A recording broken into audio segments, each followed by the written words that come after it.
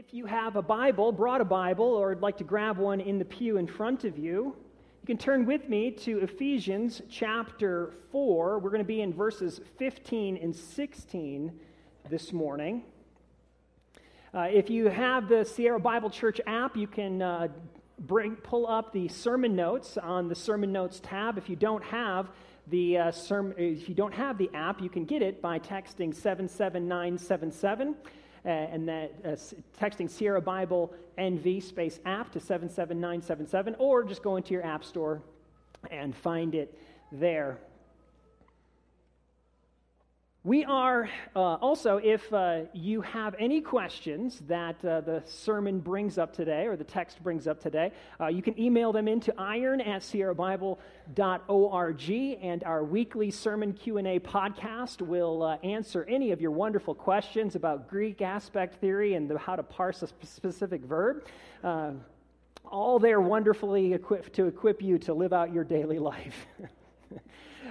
So you can email questions into iron@sierrabible.org if you have any of those.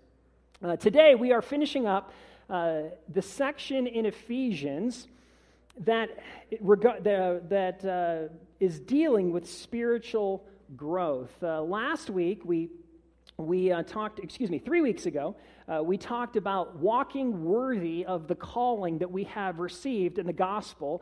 Then 2 weeks ago, we talked about walking equipped in the giftedness and calling that God has given us individually to build up his body in the church. And last week, we talked about walking in maturity. Well, today, we want to kind of tie all of those things together in just 2 verses and challenge ourselves to walk uprightly, with a measure of spiritual stature and growth that understands and knows the gospel and is able to apply it to our life and help other people in the church to grow. These kind of 2 verses have been the rallying cry for us for this entire kind of September through August year. So a lot of what you hear this morning is going to be rehearsed of things that we have talked about as a church over the course of the last 6 months. And allow for this message to be God's challenge to you to address how you have been growing spiritually, or maybe you haven't been growing spiritually over the course of the last 6 to 9 months. And if you want the message kind of in a sentence, it's this.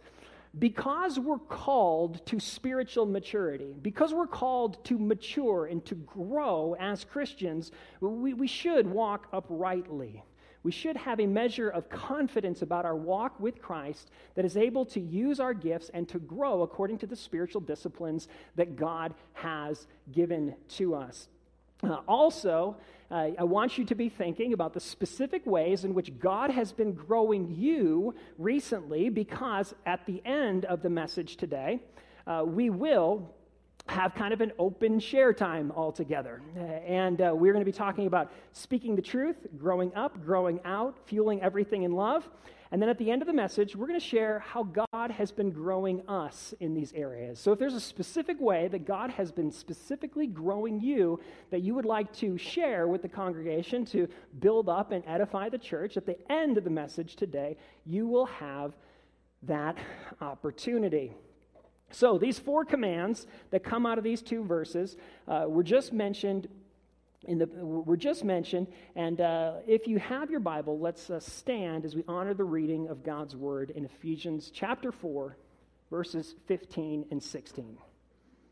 The Apostle Paul says this: "Rather, speaking the truth in love, we are to grow up in every way into him who is the head, into Christ, from whom the whole body, joined and held together by every joint with which it is equipped, when each part is working properly, makes the body grow so that it builds itself up in love." You may be seated.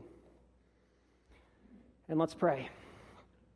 Heavenly Father, we come before you just asking that you would help us to focus on your word, to focus on you as the Christ, the living God, the one who has been raised from the dead, who is calling out people from all over the world to join and participate in your body, the church, as we grow and mature.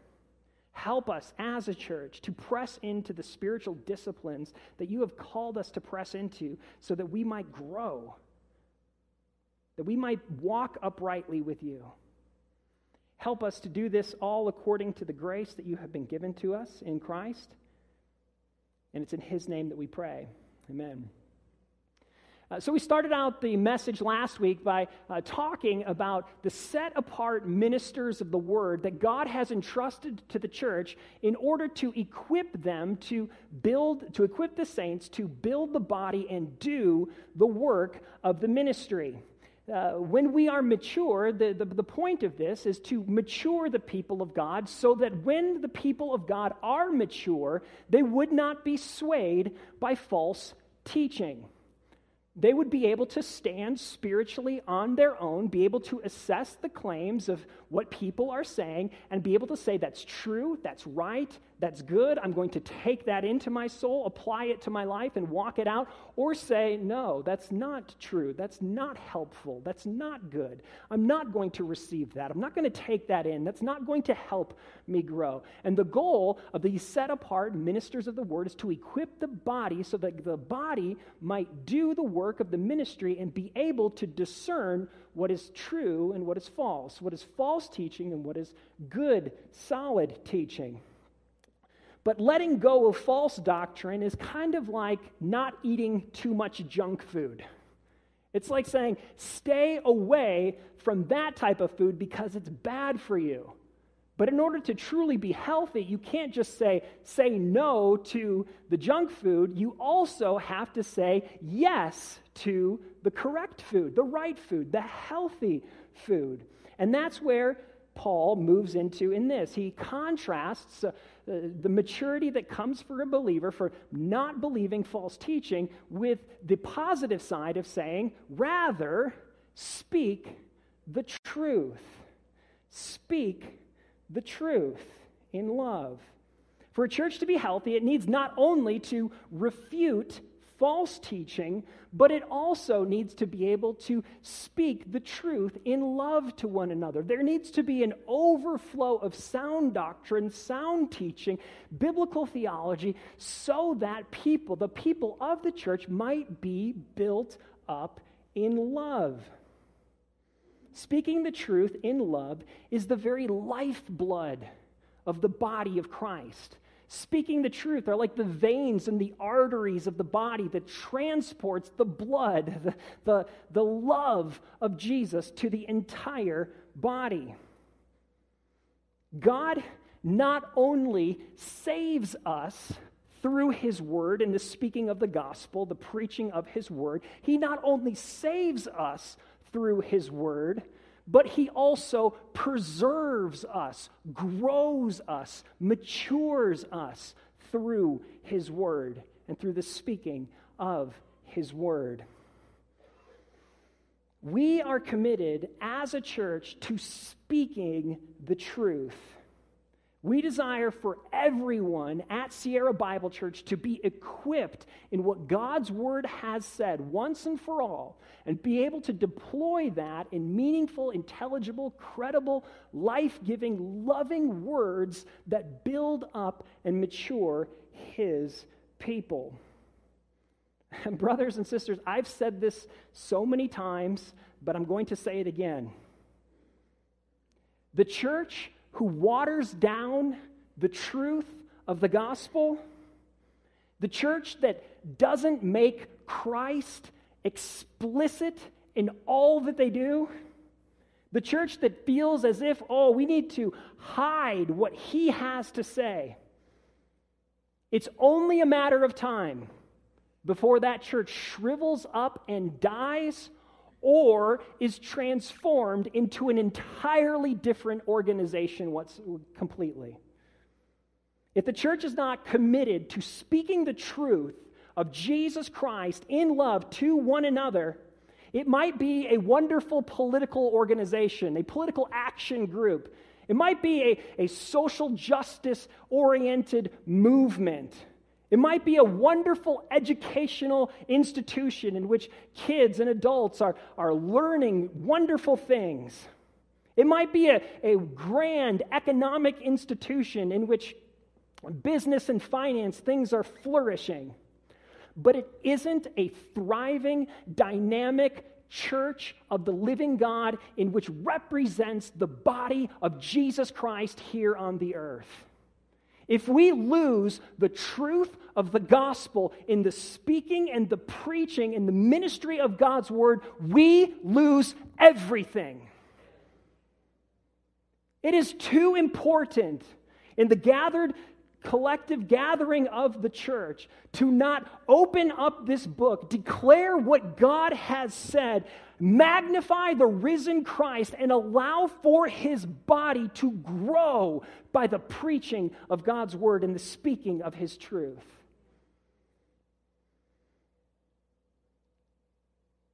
To use the metaphor that the passage uses, Christ is the head of the church. If the mouth of the church isn't using the words of Christ, if the church isn't speaking for him, speaking about him, it's only a matter of time before it shrivels up and dies or is transformed into something entirely different. Brothers and sisters, we as a church, we are committed to speaking the truth in love, preaching Christ without apology. He is our Lord. He is our God. He is our head. He is the reason why we all are here. Preaching and teaching manifests itself in kind of two ways, teaching and accountability here. Preaching and teaching is digging into the scriptures together on Sunday mornings or in midweek small groups or in our classes. We try to preach and teach Christ throughout the scriptures and in our various ministries, but we also want to hold each other accountable to the preaching and teaching of Scripture. If we truly love one another, if we're truly in fellowship with one another, we're truly desiring for people to grow in Christ, we will hold each other accountable. And we won't shy away from perhaps even difficult conversations that we need to have with brothers and sisters in Christ to ensure that they are walking closely with the Lord and growing with him. So I have two questions in light of this for you. Who are you afraid to speak the truth in love to here at Sierra Bible Church? What's the first person that kind of comes to your mind as you think about the people of Sierra Bible Church and say, man, God would have to give me an extra measure of grace if he were to call me to speak the truth in love to that person? And on the flip side of that, who do you permit to speak the truth in love to you here at SBC? Who is it if a brother or sister, who is that brother or sister that if they came next to you, put an arm around you and said, you know what, I want to talk about this area of your life, that implicitly, without getting defensive, without first punching back verbally, you would just say, yeah, I need to hear this. And you would listen, you would take it in. So who are those two people? Who's the ones that just kind of intimidates you and says, I don't know if I'd be able to speak the truth in love to that person? And then secondly, who's the person that you would permit to come alongside of you and perhaps challenge you in an area of growth? Moving on from speaking the truth in love, the second way that the passage describes walking uprightly is to grow up. Paul says, we are to grow up in every way into him who is head, who is Christ. The New Testament scholar P.T. O'Brien says this about this passage. This growth of the body has Christ as its goal. He is the one into whom we are to grow. The focus of our teaching and our accountability is so that we may grow up into him. God desires for his church to keep Jesus as the object of their worship and the object of their prayer. Our teaching and our accountability should result in the worship of Jesus and into deeper fellowship and prayer with him. Without worship and prayer, we won't grow up into Him who should be our focus. So let me ask a couple questions about worship, or not ask a couple questions, let me give a scenario to you about spiritual growth. Because many of us will say, yeah, of course, Christ is the goal of my spiritual growth. Of course, I want to become more like Christ. But it's when we get into the details of life as to whether that is evident that Christ is our goal or not. Now, don't take this as a church law or church rule, but as a helpful guideline to think through, is Christ really my focus? And I know there are exceptions to this, and I know there are certain seasons of sickness or transition that might make things difficult. Might make things difficult. But a healthy, maturing Christian who is growing up into Christ, who Christ is genuinely their focus, will make it a priority to gather together with other Christians regularly for the sole purpose of worshiping Christ, probably around 40 times a year.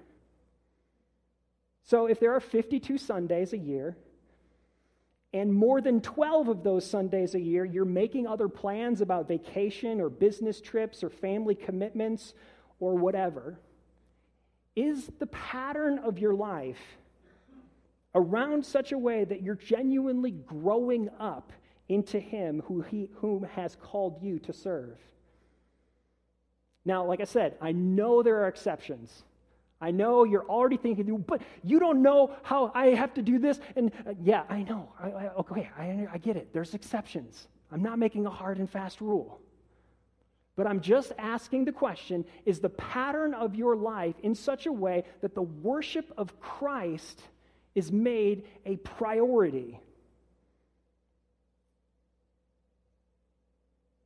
And just giving you a practical average for a healthy, maturing believer. I love the Babylon Bee. Have you ever seen the Babylon Bee online? It's a Christian satire news website.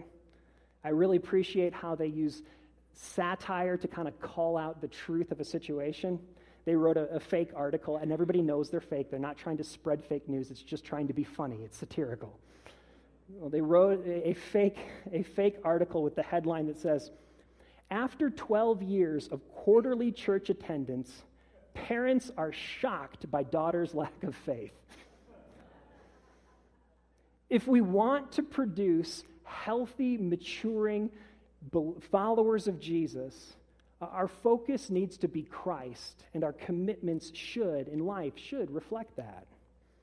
The third way that Paul describes the vision of a dynamic, thriving church is not only growing up into Christ, but also growing out in our witness to Christ. Paul says, when each part is working properly, it makes the body grow. There should be outward marks of visible growth for every healthy church. Paul asks the church to pray for him in Ephesians 6. He says, "Pray that words may be given to me in the opening of my mouth to boldly proclaim the mystery of the gospel." In Colossians chapter 1, Paul says that the gospel in the whole world is bearing fruit and increasing, as it does among you, the church, since the day that you heard it and understood the grace of God in truth. The gospel doesn't just cause us to grow up into Christ, to know more about Him and keep Him as our worship and our focus. The gospel also compels us to grow out and to go outside of our comfort zones, outside of our security places, and actually bring the gospel to people that don't know it, who are not yet believers. This is the way Paul describes growth of the gospel without restraint in his own life, without restraint to the cultural barriers in 1 Corinthians chapter 9, verse 20. It says that he says this, "To the Jews I became a Jew in order to win the Jews. To those under the law I became as one under the law, that I might win those under the law. To those outside of the law I became as one outside of the law, that I might win those outside of the law. To the weak I became weak. I have become all things to all people, that by all means I might save some. I do it all for the sake of the gospel. According to Facts and Trends magazine, it's an online magazine published by Lifeway Research, Reno is the second least churched city in the United States, behind only San Francisco and the Bay Area, with 59% of people in our city being unchurched. Let that sink in. You won't visit another city in our entire country where you will meet more people who don't know Christ yet than the city that you're living in outside of San Francisco and the Bay Area, which is just over the mountain.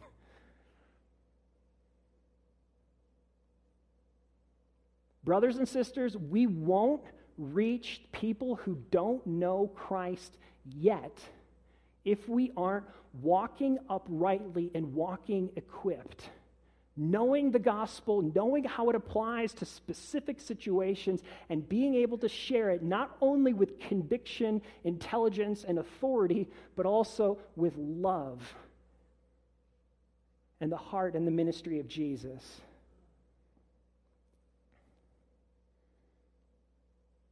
Brothers and sisters, if I'm here for another 20 years, if I faithfully preach the gospel, shepherd this church for another 20 years, and Sierra Bible Church isn't making a dent in that percentage, that we aren't seeing a larger percentage of our city come to know Christ in real, visible, tangible ways,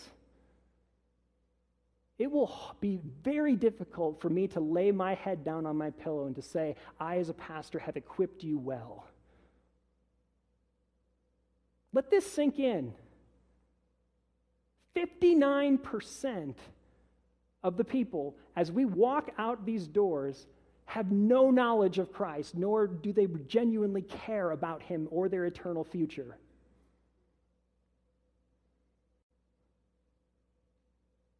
It's not going to change unless we own it. Unless we, as the people of God, own this is where God has called us. This is the people among whom God has called us to live and minister and love and serve and shine the light of the gospel. We're not only to grow up in knowledge of Christ, we're to grow out in evangelism and service to people in our city. But speaking the truth in love, growing up, growing out, these are entirely meaningless unless we do this fourth thing. Fuel everything with love. Jesus says in John chapter 13, verse 34, by this all people will know that you are my disciples, that you have love for one another. By this all people will know that you are my disciples, that you have love for one another. Paul says in our passage, when each part is working properly, it makes the body grow so that it builds itself up in love. The image throughout this entire passage is that of a healthy, growing body. If speaking the truth are the arteries and the veins through which it is communicated, the blood that pumps through that veins of the body of Christ that causes the nutrients to strengthen the muscles in the body of Christ, that's love. Love is what fuels the body of Christ to grow. Love is the only way that the body grows. We can speak the truth, we can serve, we can do all of these other things, but if, as Paul would say in 1 Corinthians chapter 13, but if we don't have love, it's meaningless. This means being involved in one another's lives and fellowship, having meaningful and deep relationships with people in the church, knowing them in a real way.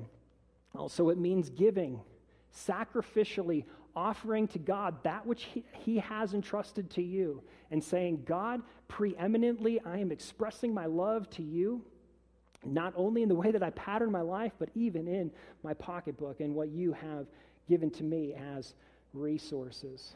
The body is built through love. So there you have it. 4 commitments, 4 challenges, 4 commands to spiritual growth that manifest themselves 8 ways. Last week, I challenged you to think about one area in which you're a little weak. You need some growth in. Well, today I want to close the service, as I mentioned at the beginning. I want to close the service with some encouragement. I want to hear positive stories in which God has been working in you over the course of the last 6 to 9 months, in which you have grown in one of these particular areas. And we're not going to leave until I get at least 3. So Pastor Cassidy's going to have one of these mics. One of our shepherds, Dean, is going to have another one, and we're just going to have a time for open sharing. I'll get things kicked off. Many of you have been praying for me and for my wife to just be a little more engaging with our neighbors, and one of our neighbors they're immigrants from Bangladesh, and we just don't know how to talk to them, reach them, and there's just a couple of last week, 2 weeks ago.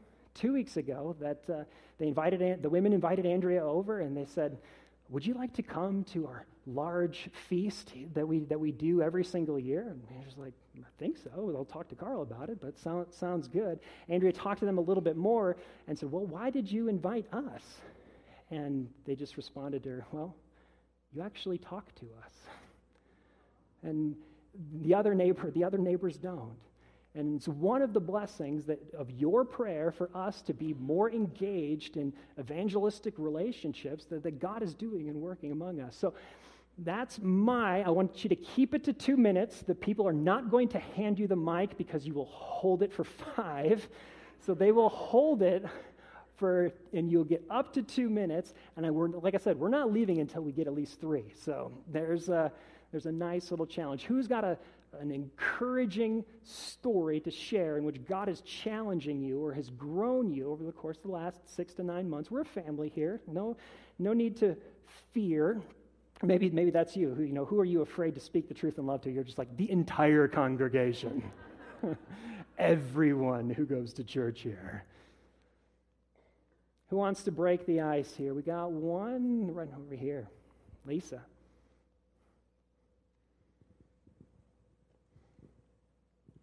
Nervous here. Just the challenge is what God's doing in my life. I feel like I've always had an easy time talking to Christians, but talking to unbelievers wasn't me. I don't have the gift of evangelism, but of course all people are called to evangelize. So God has opened doors for me to talk about spiritual things with my neighbor who I didn't even know after living 15 years next to her, to my daughter's mother-in-law, and continue to try and reach out to my sister. And so I feel like God has spoken very powerfully, actually, in the last 6 months in terms of revealing who he is to me, which I'm able to share with others. I've come to see that God is greater than all things, that Jesus is the pearl of great price, and that knowing God and making him known is the thing that matters most in life. Thank you, Lisa.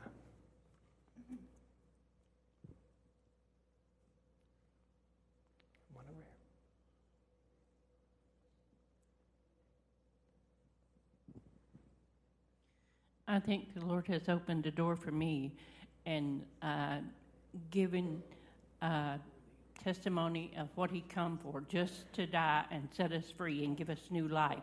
But that is very difficult, especially now, because there's so much going on in the body of Christ that I don't think God is pleased with and the world is rejecting.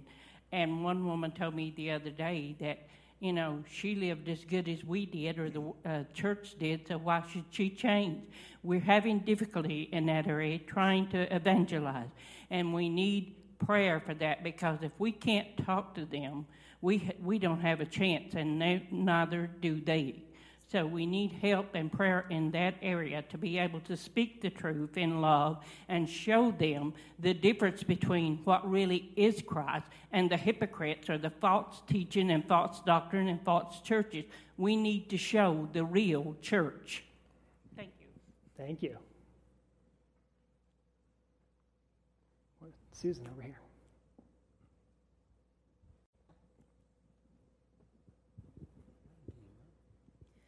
It's been an interesting journey for us moving here to from Susanville to Reno in the past few months. And one thing that happened, as a lot of you know, Dan had surgery in March, and what an amazing journey that was.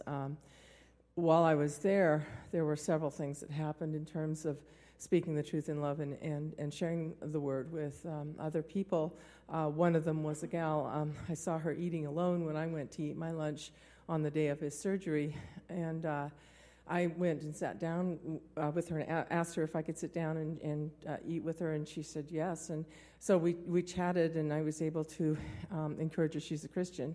I was able to encourage her to reach out and come to church. She had stopped going to church. It was getting more and more difficult for her, but her son would be able to bring her if she wanted to. So little far to hear for her from her house, but anyway, she seemed to be encouraged to reach out and seek fellowship again. The other one was a friend from Susanville, whose husband had been in ICU for 19 days, and I had not heard from her for a while in our move and everything. I didn't know that, so I happened to meet her at the hospital on my way to get meds for Dan at the pharmacy. So I was able to sit down and pray with her, but saw her yesterday at my concert and found out that her husband had died 7 days later, and